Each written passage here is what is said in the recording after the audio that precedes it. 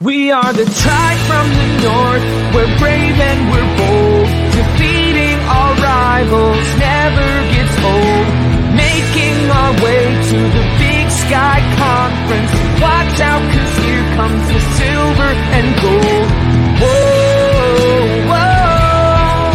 This is Tubbs at the Club for the Vandals of Idaho. Welcome back, Mighty Vandals, to Tubbs at the Club, the Idaho Vandals affiliate on the Big Sky Podcast Network. I'm your host, Dallas Hammer, joined today by the Professor, Brian Marceau. Doing great, man. We get to talk about everyone's favorite football team today. No, not you, Idaho guys.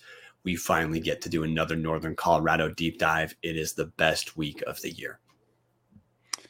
And last but not least, producer seducer, Martin Heemstra, fresh off of a return from Flagstaff, Arizona. Yeah, it's good to be back on a nice Tuesday evening in Moscow. All right, guys. So obviously we're talking cupcakes this week. Have Cheetah Willview has already made the joke. Did someone order cupcakes? Before we get to that, we've got a quick Martin minute. Martin, you were boots on ground in Flagstaff to watch Idaho pound the piss out of NAU. What did you think of that game? First off, we're talking about the game. If you ever get a chance to go watch a game in Flagstaff, I would say take it. It is worth the drive up to up where it was worth the drive up from Phoenix, Arizona to go to Flagstaff. I wish we could have maybe spent the night there, but I mean, you got family, so you're staying with them. So not gonna talk about it too much. But game wise, the first drive had the first just perfect Idaho start to the game. Just drive down, get a touchdown. The game, like for me, that first quarter was kind of the whoa, like, is this going to be the same old, where they're just kind of letting NAU just go up and down for a little bit, but it was genuinely it felt like the most complete game Idaho has played this entire year. And the Idaho fans were there. They were in it the entire game, never felt out of it. It was damn fun to go down to Flagstaff and watch them play this year. Yeah, it definitely felt like the best game Idaho has played. I obviously haven't reacted to the game, so I'll give you guys my quick thoughts before we jump into Around the Bar. Definitely felt like the best game Idaho has played. Obviously ran the ball right down NAU's throat, ended up with 185 rushing yards, and that's even with Anthony Woods getting hurt midway through the game and not coming back. Roshan ended up with 25 carries, looked pretty good doing it. Giovanni McCoy, I thought, played really well, only had 2 incompletions, so completed 90% of his passes and a touchdown. Pretty thrilled with that. I am still a little bit nervous about the offense, if I'm being honest. 3 of 11 on third down conversions. Again, perfect on fourth down conversions, which is great, but it does make me a little bit nervous. Those conversion numbers need to be better if this team is going to compete against the Montana and Montana State-esque teams. But I think Idaho is making a very firm claim to being the 5th best team in this conference. And we'll obviously get into that in the future. But overall thoughts on NAU, thought Idaho just absolutely bodied them. Defense looked great in the second half. Couldn't be happier with this year's Idaho team. So with that said, it's time to talk Northern Colorado. This is Around the Bar, brought to you by Hughes River Expeditions. As you can see on the screen, our Chiron here, segment 1, 3 hours on Northern Colorado. We call that the Rack of Tits 69 special. That's all we're going to do is talk Northern Colorado today. Quick recap in case anybody's not a NOCO expert like the professor is.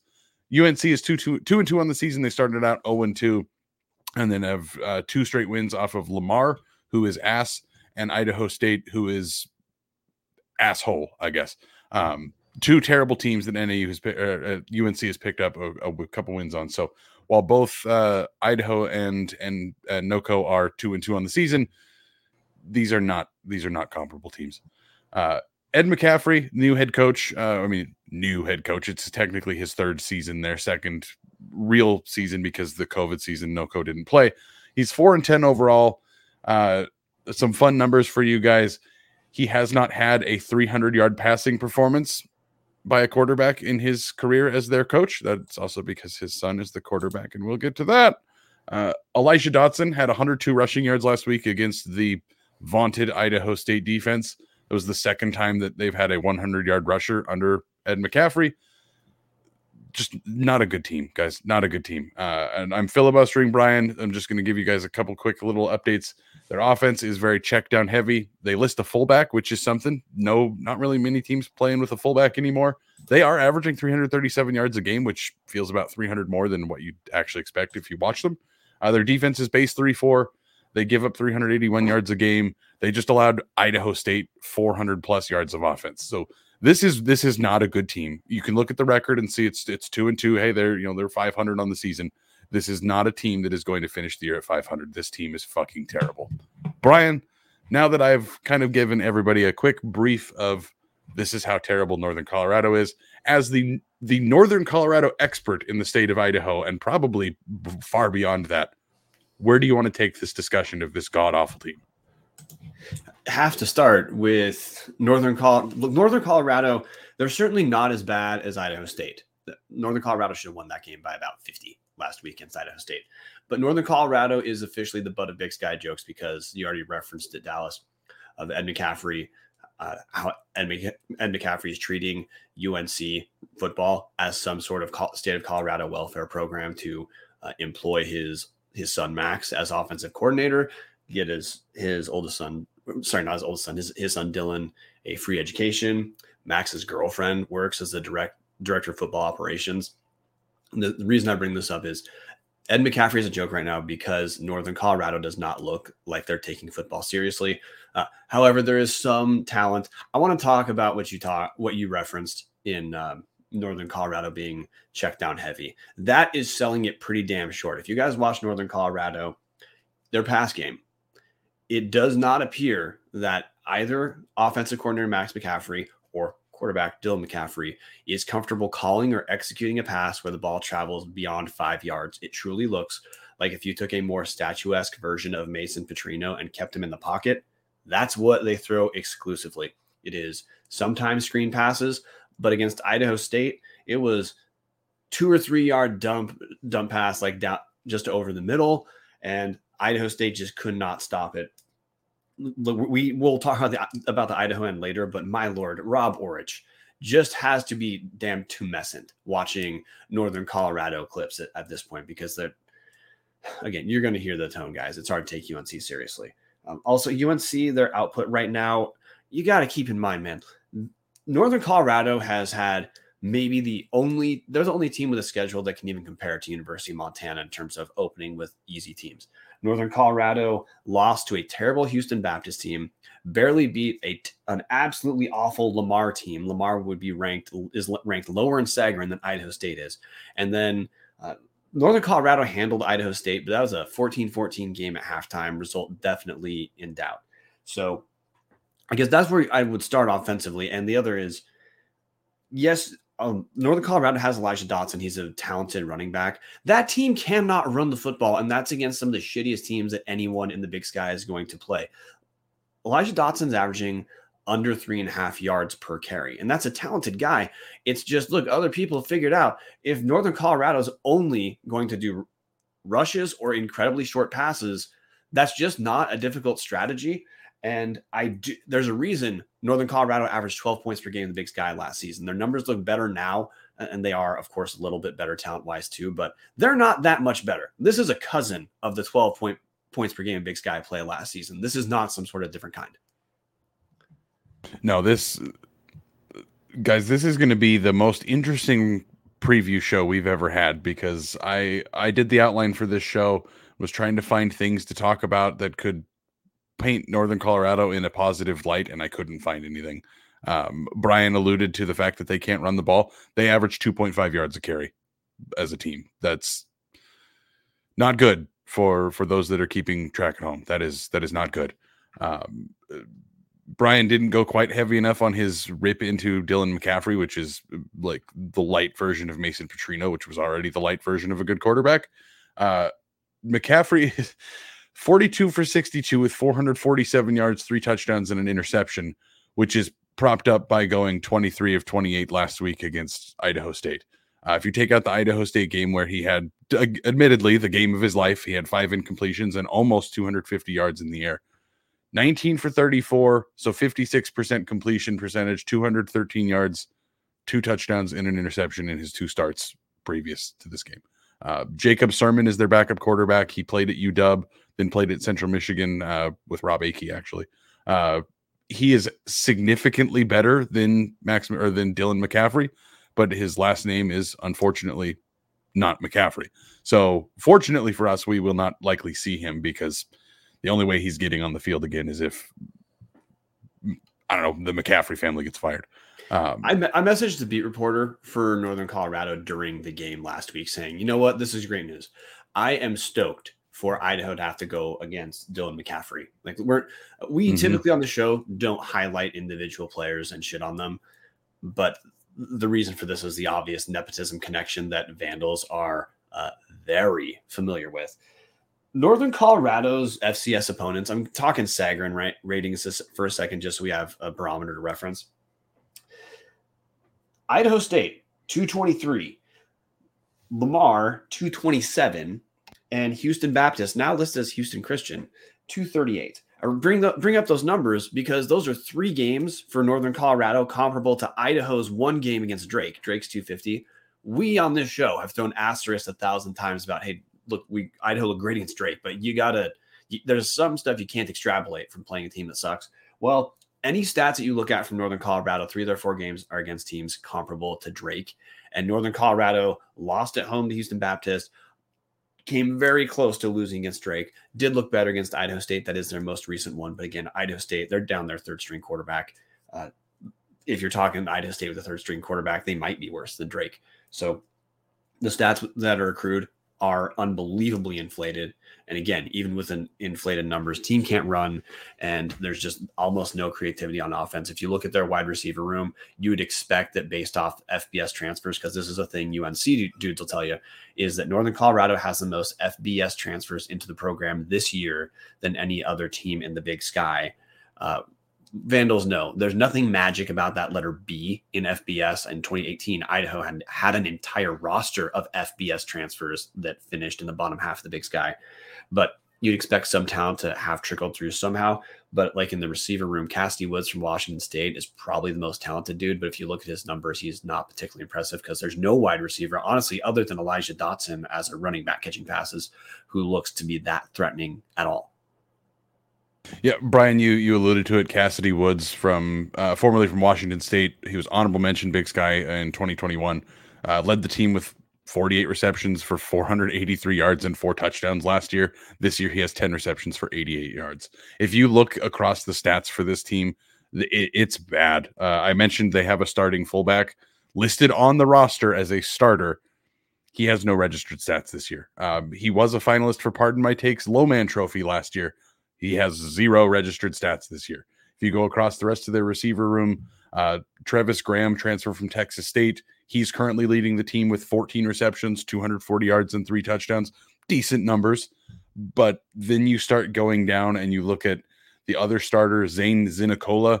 He played for McCaffrey at Valor Christian High School, 2 receptions for 28 yards. The other 2 major receivers on their team, 13 receptions for 157 yards and a touchdown. That's Ty Arrington. And then redshirt freshman Noah Ford has 9 receptions for 66 yards. So not a whole lot of offensive output throwing the ball, not a whole lot running the ball. They have a sophomore tight end, Alec Pell. He has 20 receptions, so the tight end leads the team in catches. This is captain check down offense to its finest. And by finest, I mean, if you think 10 points a game is good, that's what this offense is striving for. This is an absolute ass team. If you even look at their offensive line, they have three seniors, left tackle, left guard, and center, that have all played very little. The left tackle was a defensive lineman at Northwestern before he transferred down to play offensive line and left tackle for Northern Colorado. This is a team that just does not feel like Ed McCaffrey has any idea what the hell he's doing. You look at the depth on this team, like Brian said, there's a bunch of FBS transfers on this team, but they're not playing right now, which means either they were terrible at in the FBS, or Ed McCaffrey is a terrible coach that doesn't know how to get the best out of players that are better than they should be. This is not a team that strikes fear in anybody. I do have a completely unrelated note we have to mention. Brian mentioned that we try not to throw any kids under the bus. We try not to talk poorly about anybody, but this is perfect. Luke McCaffrey, the one McCaffrey that is not involved with Northern Colorado, is currently with the Rice Owls. Last year, he couldn't win the starting quarterback job to Jake goddamn Constantine, the absolute GOAT of the bounce pass 4 yards away from the line of scrimmage. So if you couldn't beat out that guy, what are you doing? I'm pretty sure Tom Kendall mentioned he jumped over to the receiver room, couldn't hack it as a quarterback. This is just not I know there's Christian tearing up the NFL. Ed had a great NFL career, but this is just not the first family of football. They thought they were getting the Mannings, and they got, I don't know, the Manninghams. This is just not a good team, Brian. Yeah, I want to really go, to be clear, though, to listeners about why we're as harsh as we are. It is, to me, strictly, it is that the McCaffrey family that is at UNC has clearly not treated the Big Sky as a serious place. I mean, last season, Max McCaffrey, offensive coordinator, the best national news Northern Colorado had is when Max McCaffrey threw a fit because a Montana State fan who was a senior in high school made fun of his pants being tight, and Max McCaffrey snapped a clipboard and chucked it into the stands. Now, Dallas, you already referenced the arm strength, so we already know. Of course, no one was hurt. Of course, a perfect connection would not have meant anyone was hurt anyway. But it's just a version of, look, can you imagine at University of Idaho, what would we have said if Paul Petrino had snapped a clipboard and chucked it into the stands? I don't care who at. We would have said, hey, this is embarrassing. This is preposterously stupid. This is suspension, stuff like that. I think we said a lot of that about his tenure without the clipboard snapping, but absolutely. But of course, nothing happened to Max last season because of that. He shouldn't have even come back as offensive coordinator. The team scored 12 points per game last season in the Big Sky. Their numbers are better now, but check back in after Northern Colorado's played some teams that are above number 220 in the country. We'll say offensively, Dallas, we were talking about receivers. Elijah Dotson has been an effective receiver. He averages 7 yards per reception, but his longest is only 17 yards, which that means when Luke Dotson 15 catches for 110 yards.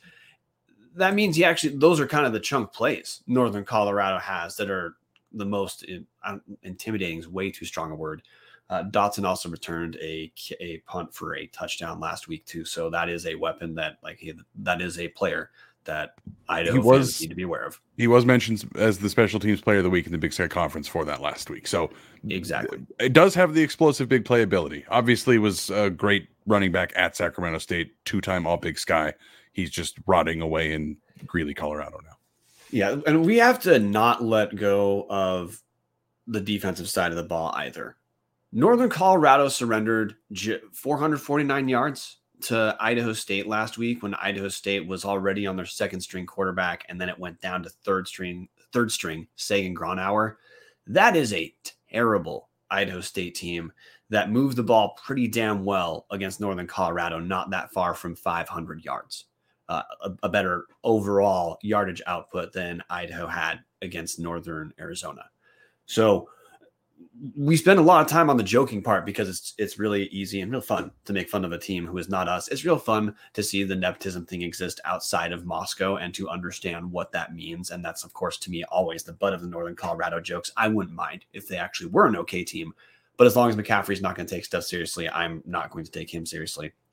Defensive side of the ball, I am 0% concerned for Idaho about what kind of footprint Northern Colorado is going to have. They've been without All-American linebacker David Hoge for essentially the entire FCS season.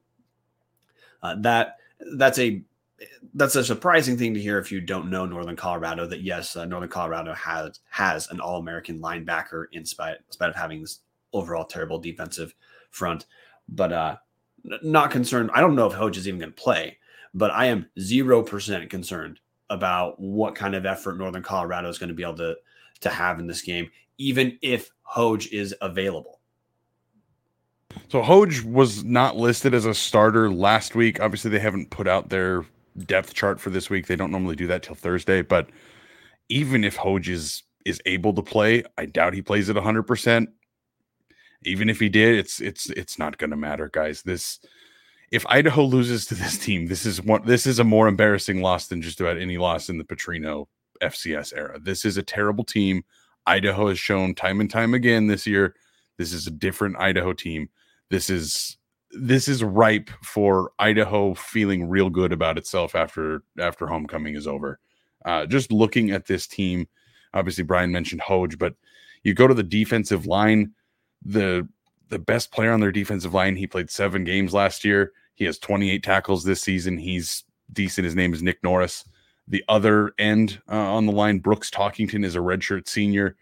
He has started 14 games in his career, so he's about the only guy on the defense, at least in the front 7, that really has a consistent amount of playing time over years. Most of this is just guys that have never really played together, never really played for UNC, just kind of slapping shit on the field to see if it's going to fit. It's kind of a mess. You look at redshirt freshman Joe Brown at nose guard. He played in 3 games last year and is the unquestioned starter that almost never gets taken off of the field at this point. He has 10 tackles this year. He's a nose guard. He's not going to put up a ton of stats, but trying to look at this team and say, oh, there's somebody here that's terrifying. Just looking at the stat sheet, you're not going to find it. RJ Potts, outside linebacker, former Cincinnati transfer. He's listed as their starting outside line, one of their 2 outside starting linebackers. He has 3 tackles in 4 games as the starter. Now his backup leads the team with 39 tackles, so I don't really know why he's listed as the starter when the backup's clearly playing more. But none of these guys are all Big Sky talents. None of these guys are putting up incredible numbers. They have 4 turnovers this year, or 4 interceptions, and I think 2 recovered fumbles this year. So decent-ish numbers there, I guess, but just not. Brian, you're muted if you're chatting away there, buddy. God damn it. With the asterisk, motherfucker. 3 out of the 4 games Northern Colorado's played are against the bottom of the barrel teams that are as bad or worse than Idaho State. Defensive stat I want to reference here, like running the football with that awful schedule or easy schedule, Northern Colorado still is the 3rd worst rushing defense, and as Dallas referenced, the 2nd worst rushing offense. That Northern Colorado averages 2.5 yards per rush. They surrender 4.4 yards per rush for 209.5 yards per game. So what you're telling me, Brian, is not good? No, we're all almost closing in on it not being fun to keep talking about Northern Colorado because of how terrible they are. But passing the ball, the stats are misleading again. And Dylan McCaffrey last season averaged 4.99 yards per pass in Big Sky play. He's clearly doing better in the early season so far, but I think Idaho is going to be a great barometer for the Bears are going to finally be confronted with an FCS team that is not terrible. And from what I saw last week against Idaho State, again, I saw Idaho State, Northern Colorado, and my first thought was, my God, homecoming is going to be pretty damn fun this year. Yeah, I mean, guys, we're going to just keep kind of going through the roster and pointing out people that are starting, that are names you're going to hear on the broadcast if you're not, for some reason, showing up to homecoming, which at that point, I will disown you if you're not coming to homecoming. You need to be there. This team is going to beat the absolute fucking shit out of Northern Colorado.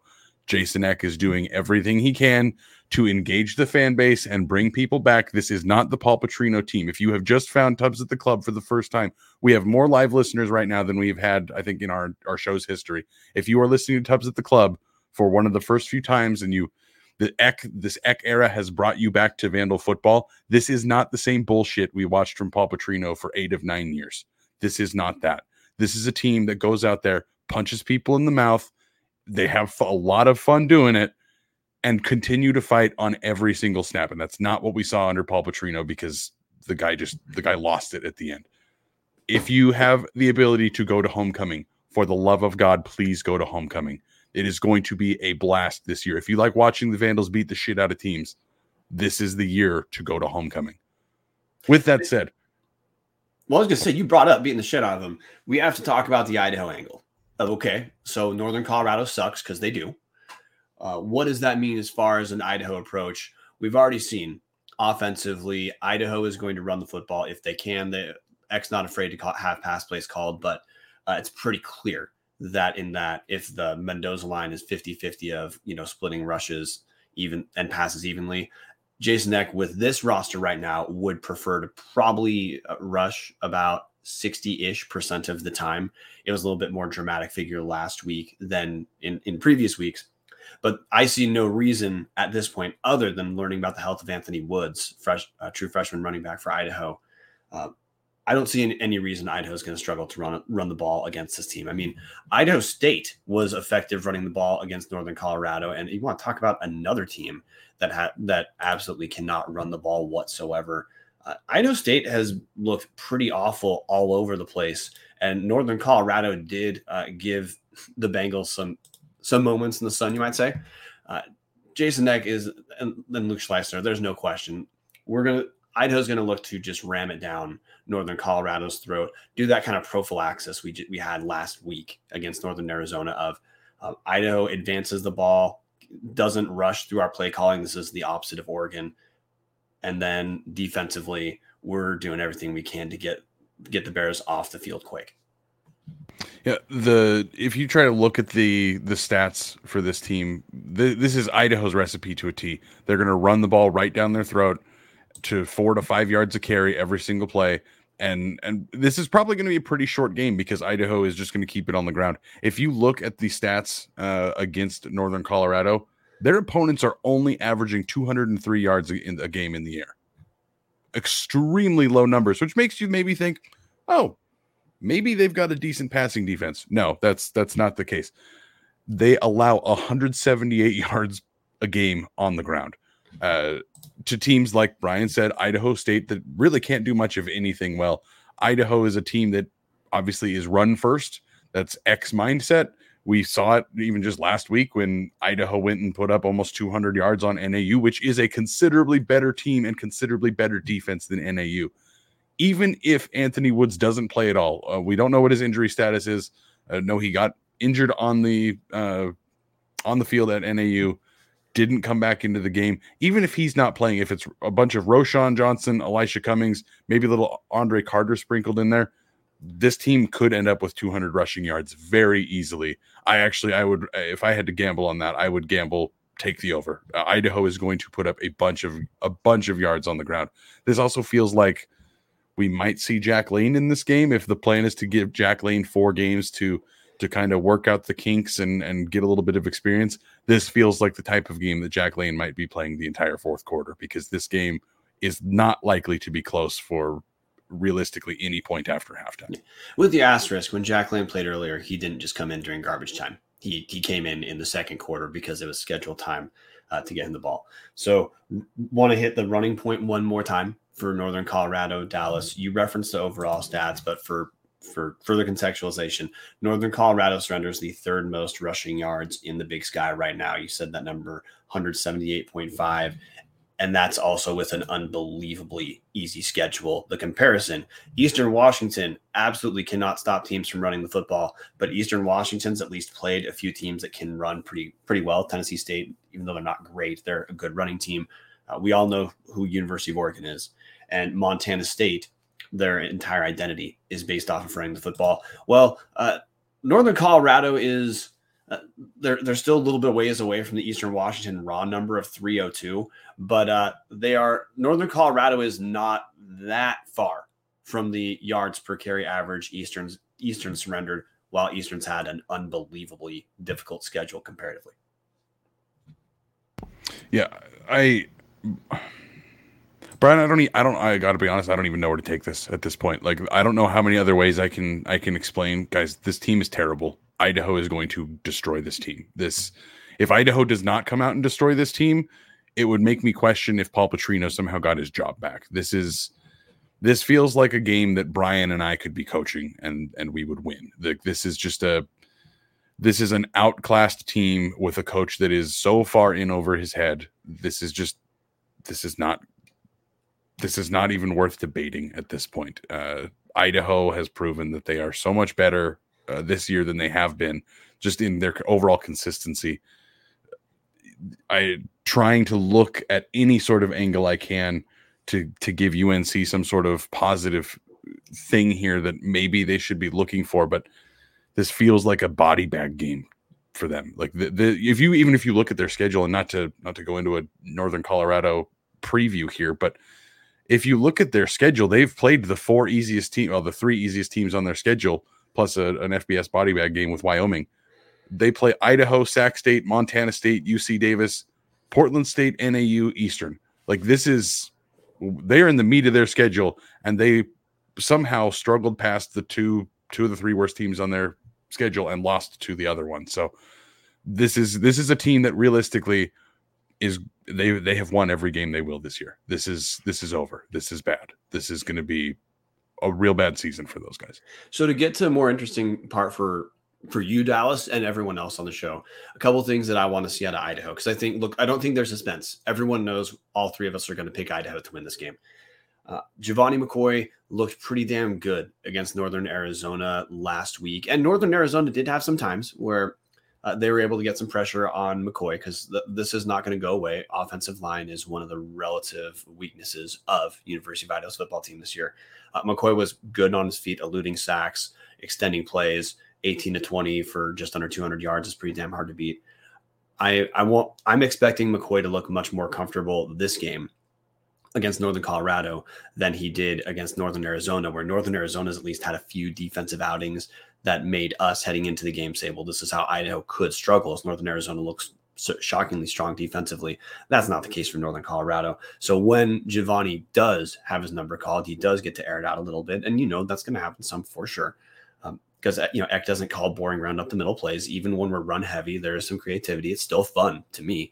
I want to see Giovanni McCoy show a little more comfort, that just like in the NAU game. I'm also curious to see Jermaine Jackson's clearly the top target as far as yardage. Michael Graves surprisingly seems like the number 2 target, dead even or almost ahead of Hayden Hatton as far as guys that McCoy is reliably looking for. And I guess seeing whether Michael Graves continues to assert himself or Hayden Hatton steps into the role that we've seen him take over previously. It's just, hey, play calling is different. The repetitions are not there in the same way. That to me is an interesting dynamic at this point. Terez Traynor still hasn't seen the field. When he sees the field, we'll start to wonder about him. But Idaho's wideout room has looked really fine just without him. If he plays, that's another talented dude. But if he's not, we've had people step up. So the differentiation in the number 2 wide receiver, let's say, between Michael Graves and Hayden Hatton is something that I think you might be able to notice in this game. So in the comment section, Tom Kendall asking question, I want to know if Eck calls the plays. Seems kind of like he does from his sideline actions, or does Luke? From everything we've heard, Tom, Luke Schleisner is the one calling the plays. Eck, I'm sure, has his maybe suggestions. Maybe it's a little stronger than a suggestion, being the head coach. But from everything we've been told, Luke calls the plays. Eck has determined he just wants to be a head coach. And the way that he kind of said it felt like it was shade at Petrino. The way he had kind of explained it was he wants to be involved in all aspects of the team. And if he was calling plays, he'd have to realistically serve as the offensive coordinator, and he would focus too heavily on the offense without being involved in the rest of the team. So kind of shots fired at Petrino there, but hey, I'm all for that. One other thing Patrick Ferks mentioned in the comments, don't forget about Dwyer. Like we talked about the receiving room. Jordan Dwyer looked like he might have been set to be the best receiver on this team. Obviously, a true freshman he was working up towards that, and then unfortunately got hurt, didn't play last week. We're not sure of his status either. But this is a weird inflection point for us at Tubbs at the Club. Brian, I don't fully know how to talk positively about Idaho, because from everything that we're looking at, Idaho should have a positive win-loss record week 5. That is not something I'm used to saying, especially in the era of body bag game, disappointing loss in the first game of the Big Sky Conference, and then the season's over. I don't know how to explain this, guys, any more than I have. Like, this is a completely different team than what we have been used to in the past, and it is time for this fan base to come to full grasp with that. And I know there's a lot of PTSD built up over the last 9 years, but this team is different, man. Jason Eck's guys are different. This is a different team. This is a team we are going to be talking about every single week as a potential, holy crap, we're still on track to try to make it to the playoffs. And that's not something that I think any of us expected in the last couple of years. Well, I guess what you're getting at is, hey, what does this game mean for Idaho What it means to me is Idaho absolutely should finish that first run of 3 games that I've said I think is the most important run of games for Idaho's entire season and setting the table for the rest. Idaho has a great chance to have a 3-game winning streak for the first time since, honestly, probably 2016. I didn't look up the stat. I just know that Idaho football doesn't have this army of 3-game winning streaks since then. It gives Idaho a chance to work out some kinks heading into our first marquee matchup of the Big Sky season, one in 2 weeks, because Idaho has a bye week after homecoming. Idaho is going to travel to Montana to play University of Montana, which will be the first game University of Montana plays against a team that does not suck so far. Also, Dallas, one of the things you brought up indirectly, which is this team, the character of this team, the personality of this team is pretty damn fun.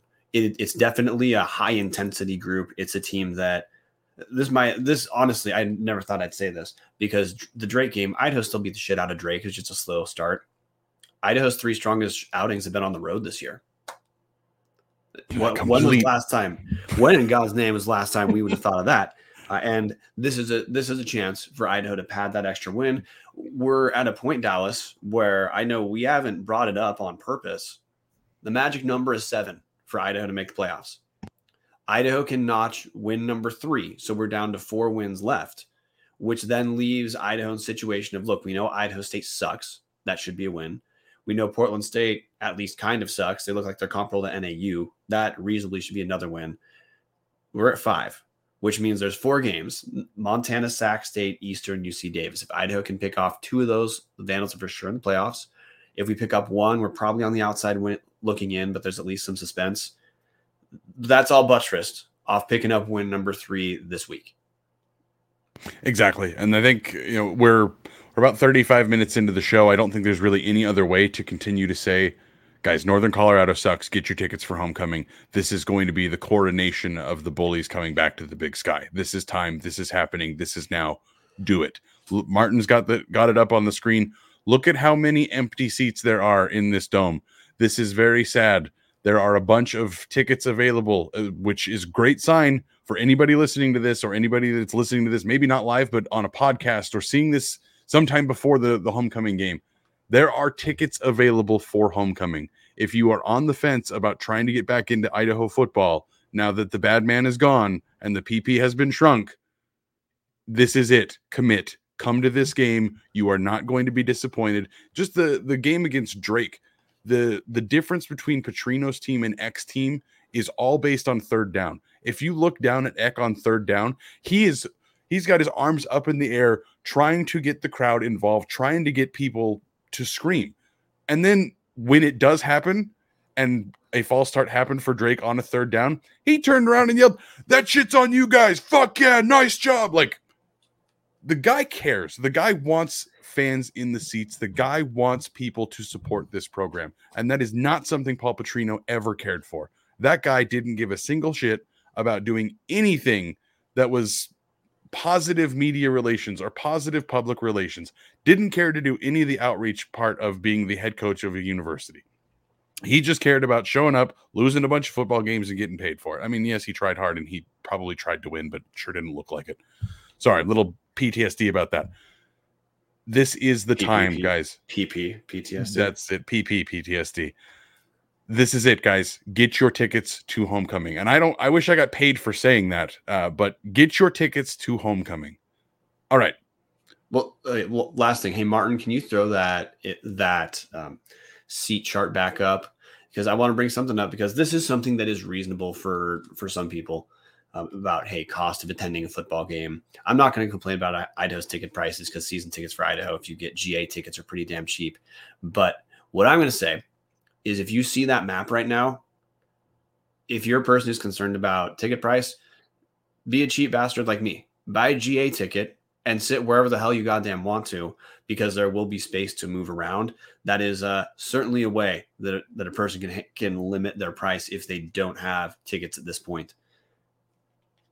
That's my big addition for tickets, dudes. Just you can still buy the cheap ones and sit wherever the hell you want. That right now, that Dallas is bringing this up because the initial the number for attendees of the Drake game was 5,800, a disappointing number for sure. And look, it's going to take time to get everyone back in because fan bases do not sell out arenas unless you get the fair weather dudes to tune back in. Everyone who's plugged into Idaho football is stoked as hell. We do need more people to get off the fence. But if you're a person who's on the fence because of cost, buy a GA ticket. They're not that expensive. And if you are a casual listener, then please, I try to trust in me. I'm telling you, you will not make the wrong decision by going to this game. This will be a good experience for you. If you're one of our diehards, even Tom Kendall is throwing it into the chat. His buddies grabbed GA tickets. They like to talk and not really watch the game, so they grabbed GA tickets. That's totally fine. Find your casual friends. Find your other Idaho alumni. Find people that are casually interested in Idaho athletics and talk them into this. This is a different team than the last 9 years. Honestly, it feels like this is what Idaho was supposed to be for the last 25. It feels like the Band-Aid is finally ripping off. The scabs have healed. It's time for Idaho to start punching people in the dick. With that said, we have filibustered long enough. It's time to predict what this game is going to be. Producer Martin coming back out of the shadows. He's magically appeared on screen. Oh gosh. Oh, game time now? Yes, Game sorry. now? Okay. I'm going to go Idaho 45-10. 45-10 is, oh god damn it, that is a number I probably would have wanted to take. I'm gonna say Idaho. I'm gonna go Idaho 41 to 41-10. I'm saying the 41-10 because one of the other asterisks in both games this season, Dallas, where Idaho's won and looked effective, is third down conversions haven't been where they need to be yet against good teams. You know, like I think Jason Eck in one of his press conferences after the Indiana game said Idaho is clearly an okay team, or clearly a like normal-ish Big Sky team, not good, not bad. To make that developmental step, we have to start cleaning things up on things like third down, not having some of those false start penalties that did hurt Idaho on a couple drives against Northern Arizona. Which is a long way of saying we're going to have some drives that should be touchdowns that end in field goals. You're not going to hear any complaints from me on these scores, guys. I am kind of right in the same wheelhouse. I am going to give Northern Colorado 2 touchdowns, so I am going to predict Northern Colorado putting up 14 points on this Idaho defense. The only reason being because their kicker is absolute trash. He's 1 for 4 this year. Not good field goal kicking, so I don't have faith in them to even kick a field goal. I would assume they're going to go for it. Idaho. Ooh, this is a tough one. I'm feeling Idaho scoring at least 5 touchdowns, probably 2 field goals. So let's go with Idaho 41-14. With that said, that has been Around the Bar, brought to us by Hughes River Expedition. If you are looking for a great all-inclusive week-long vacation, don't look past your backyard. Venture into the largest protected wilderness in the continental United States, located right here in the great state of Idaho. Enjoy a multi-day trip down the Middle Fork of the Salmon, the main river. Oh boy, I jumped a hole. That was almost a pristine beaches moment. Enjoy a multi-day trip down the Middle Fork of the Salmon, the main salmon river of no return, the Salmon River Canyons, or the Selway. And you can even check out special trips like one to see the Perseid meteor shower. Camp on pristine beaches, run amazing whitewater, hike scenic trails, spot wildlife, soak in beautiful natural hot springs, take in the history along the river, and fish some of the most remote stretches of river in the entire country.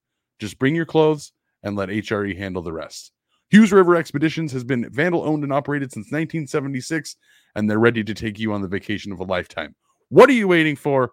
Find out what it's like to grab a paddle, catch dinner, and ride the bull all throughout the Gem State. Call them now at 800-262-1882 or check them out at hughesriver.com. Again, 800-262-1882 or hughesriver.com. All right, gentlemen, that takes us into the Big Sky Pick'em. Brian and Dallas both with a tied record of 36-3.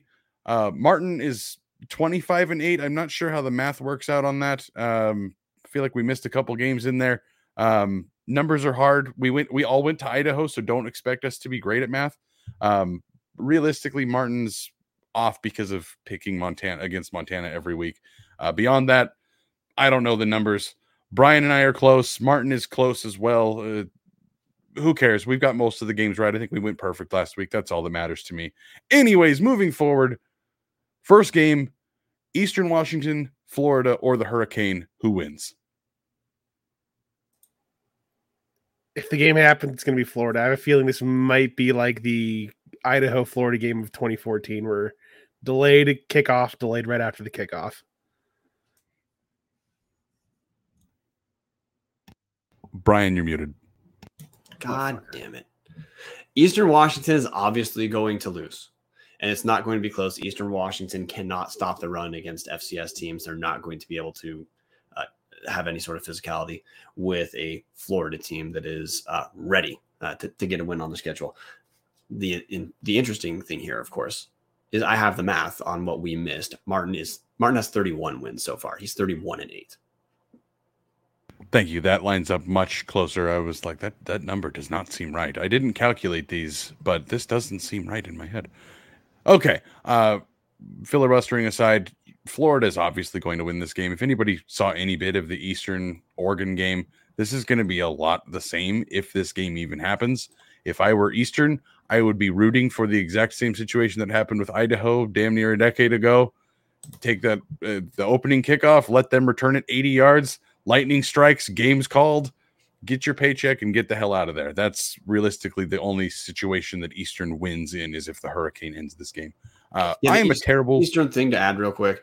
Eastern surrendered 355 yards on 60 rush attempts against Montana State last week. Montana State got their asses kicked by Oregon State the week before. You guys know the transitive property doesn't mean shit, but what this tells you is, look, if Eastern can't handle the physicality of Montana State, this is not going to be – Eastern is not a team that's going to surprise a Power 5 team.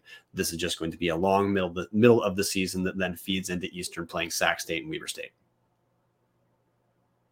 Thank you, Brian. So I am a terrible host, guys. I tend to forget about the YouTube comments.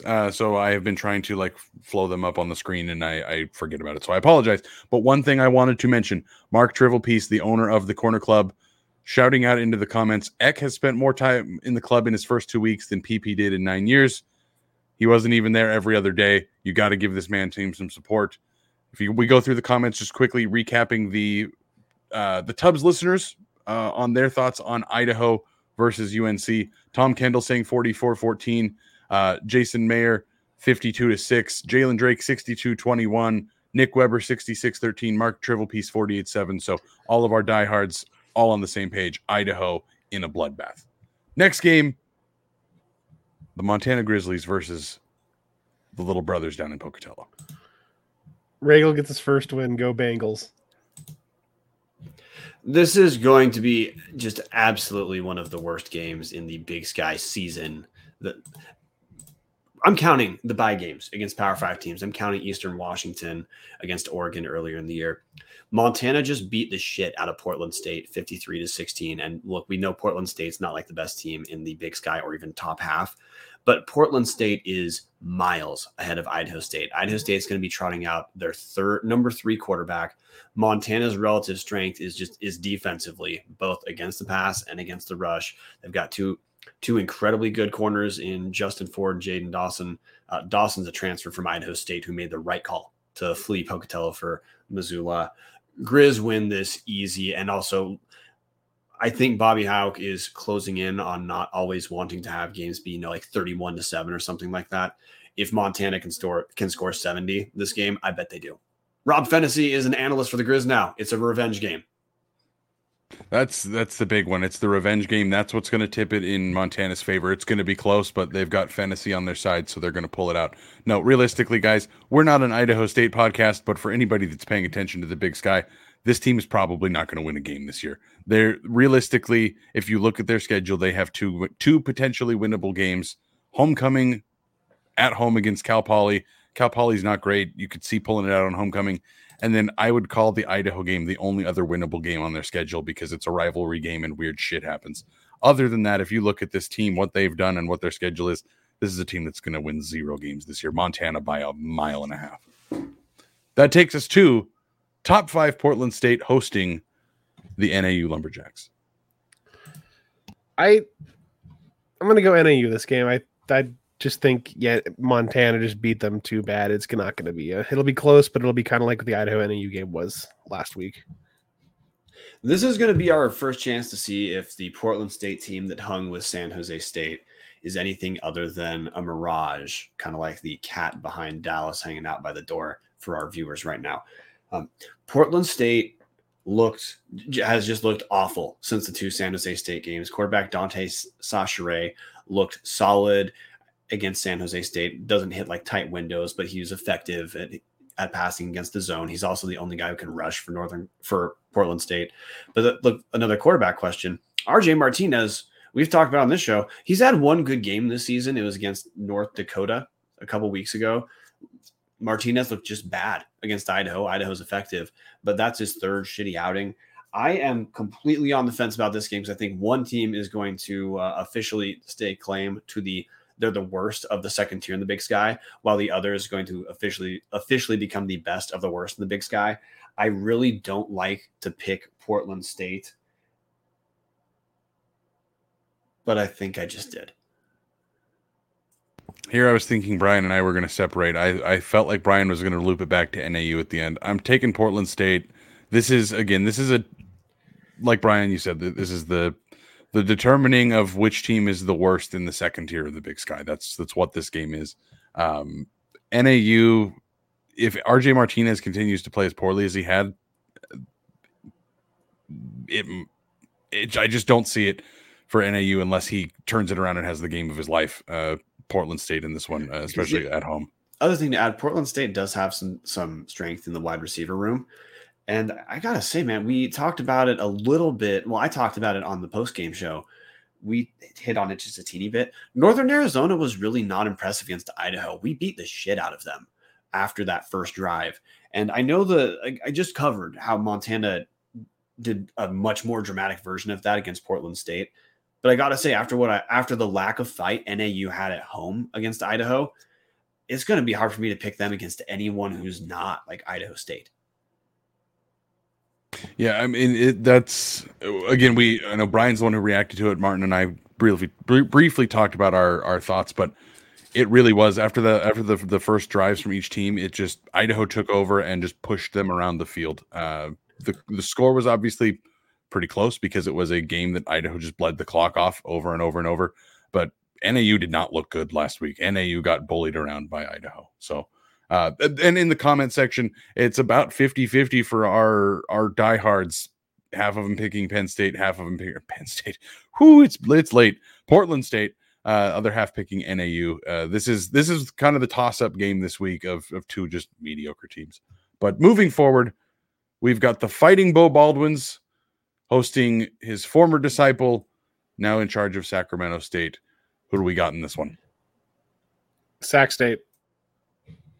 Yeah, Sacramento State is in what used to be FCS Stats, now the FCS, the Analyst, top 25. Sacramento State is the number 5 team in the nation. Cal Poly is not. Cal Poly is going to have absolutely no resistance defensively whatsoever. Sacramento State, which is effective both through the air and on the ground, is going to do whatever the hell they want. Asher O'Hara, the running quarterback who plays about 40% of the snaps at quarterback for Sac State. This could be another game where he has one of those wild box scores where he has like 10 rushes for like 2.7 yards, but 4 of them are for touchdowns. This is, to me, not going to be close. Sacramento State also looks like they're for real. I mean, they just beat the shit out of Colorado State. Colorado State in the Mountain West is awful, but I don't care how bad Colorado State is. They're certainly not as bad as Cal Poly. And Sacramento State just beat Colorado State 41-10 in Fort Collins. Yeah, I don't see this game being terribly close. I mean, it certainly could be, but I mean, Baldwin obviously. What would have to go wrong for this to be terribly close? Troy Taylor falls asleep and misses the first 3 quarters of the game. It's possible. There's like crazier things have happened. I think it's more realistic that Troy Taylor is coaching at Utah when Kyle Whittingham retires than it is that Cal Poly wins this game. I don't see it happening. Sac State is for real, guys. They're probably not going to go to the championship game in the playoffs. They're going to fall apart at some point in the playoffs, but this team is legit. This team is tough. Their defense is unbelievable.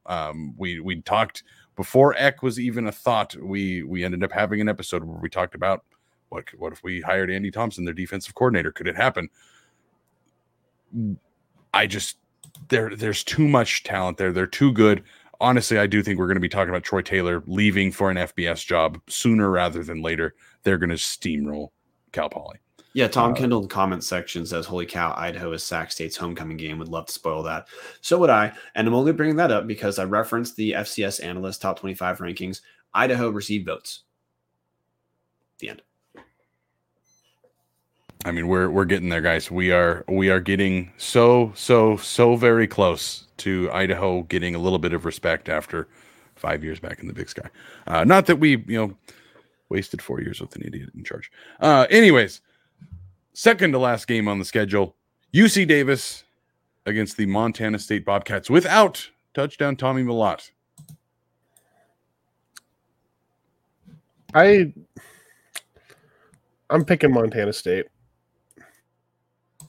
Yeah, I'm Montana State too. Sean Chambers is the backup quarterback for Montana State, and he essentially is just like Tommy Mellott. He's not that different. Sounds like he's been the starting running back a little bit for Montana State with the volume of running back injuries the Bobcats have. But I guess I'm not yet that high on UC Davis. They have one win against San Diego Pioneer Conference. There's some impressive losses for Davis, particularly their week 2 loss at South Dakota State 24-22. And last week, Davis hung with Weber. But again, Weber probably should have won that game by about 3 touchdowns. Turnovers kind of kept UC Davis in. So, I'm lowish on UC Davis. I'm not lowish on Montana State, who just picked up a good win on the road against Eastern Washington, even with their starting quarterback going down. So, yeah, Bobcats, pencil them in. Yeah, if this was in California, I might feel a little bit different about it. I don't think this is going to be a blowout game. Montana State doesn't blow out a ton of teams in this conference, especially when it's a team like Davis that is fairly solid, if unspectacular. Got to go Montana State. If it was in Davis, I'd have a little bit more thought behind it, especially with second quarterback being played for Montana State. But until they prove me otherwise, you got to pick Montana State in this game. So final game, guys. Weber State versus the bye week. Does Weber State come out healthy? Do they come out on top? I think Nick Weber pulls it out. Yeah, so that's number 8 Weber State in the nation for 4-0. Weber State with a couple pretty impressive wins. We've talked about the Utah State win a couple weeks ago. We just talked about beating UC Davis last week. I don't know if Jay Hill actually would want a bye week this early. There's certainly going to be some things to tune up. Weber State has had some surprising turnover issues, even though in other games and other surprising issues, Weber State has been much more aggressive offensively with new offensive coordinator Mikey Mantle. But in short, yeah, Weber's going to be fine. I voted Weber number 1 in my power rankings because I think Weber has a couple of the most impressive wins. So that's a team to pay attention to, and that's a team, if you're an Idaho fan, you probably don't mind that the Wildcats are not on this year's schedule. Yeah, couldn't be more thrilled that they are not on this year's schedule. Mickey Mental, honestly, it's making me go mental that their offense has finally been unlocked and they're scoring more than 10 points a game. Cannot imagine that guy's going to be there for that long. It's kind of the same. I get the same feeling with Rob Orich, where Orich is going to be a lot of fun while he's here, guys, but he's not going to be here for long. That guy is destined to be a head coach somewhere. Mickey Mental, the offensive coordinator at Weber State, came from Division II, won a couple championships there, made it to the playoffs a handful of times. Really good coach at D2, proving himself as an offensive coordinator. This guy's probably going to head elsewhere. So all in all, what I'm saying is kind of not the time you want your bye week if you're Weber State, because you have been rolling on mostly all cylinders. So bummer for them, but that takes us to the end of the show. Martin, do we have a Martin minute for this week? I'm not gonna lie, I kind of forgot to prep for it. Don't forget, buy your tickets for homecoming. There's a volleyball game this Friday. You should come check that out if you're going to be tailgating this weekend. Check out, I think it's like 5 or 6 p.m. in Moscow. Another thing I can't remember now, soccer team, I can't remember the exact score, but soccer team is on another shutout in a row. Kira Vidi, I'm sorry for mispronouncing your name. It's German. I should know this. I should, but I don't. Is on another tear, another big defensive player of the week for the conference in soccer. But yeah. Yeah, I have to add this. We had we're going to call it an insider. Send me a tip here to make sure to talk about women's soccer. The Vandal women have not surrendered a goal in a month. The last team to score against Idaho's soccer team was San Diego State on August 21st. Since then, it has been only wins and ties and absolutely no goals. Last week, September 22nd, Idaho beat Weber State 1-0 and then beat Idaho State 1-0. So yeah, those 2 wins. And other tip from our surprising insider, Vandal men's golf team won their first tournament since 2016. I'm going to butcher this pronunciation. The Vandal men's golf team won the SUIE Delank invite, which, okay, yeah, sure, I screwed that up, but we never talk about the golf team, so I don't care.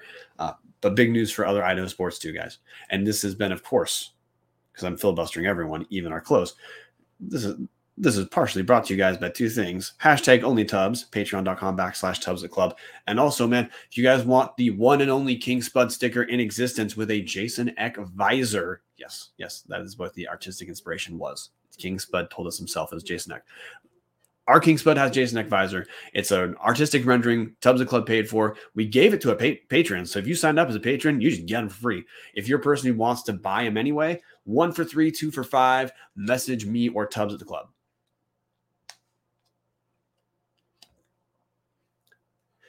Now, listeners on podcast will not be able to see that Dallas is having his King Spud stickers dance in front of the camera. But hey, King Spud stuff doesn't exist anywhere else. Expect a comeback of King Spud when we close in on the Idaho State game, because what else will we talk about with Idaho State at this point, other than maybe playoffs if we're there.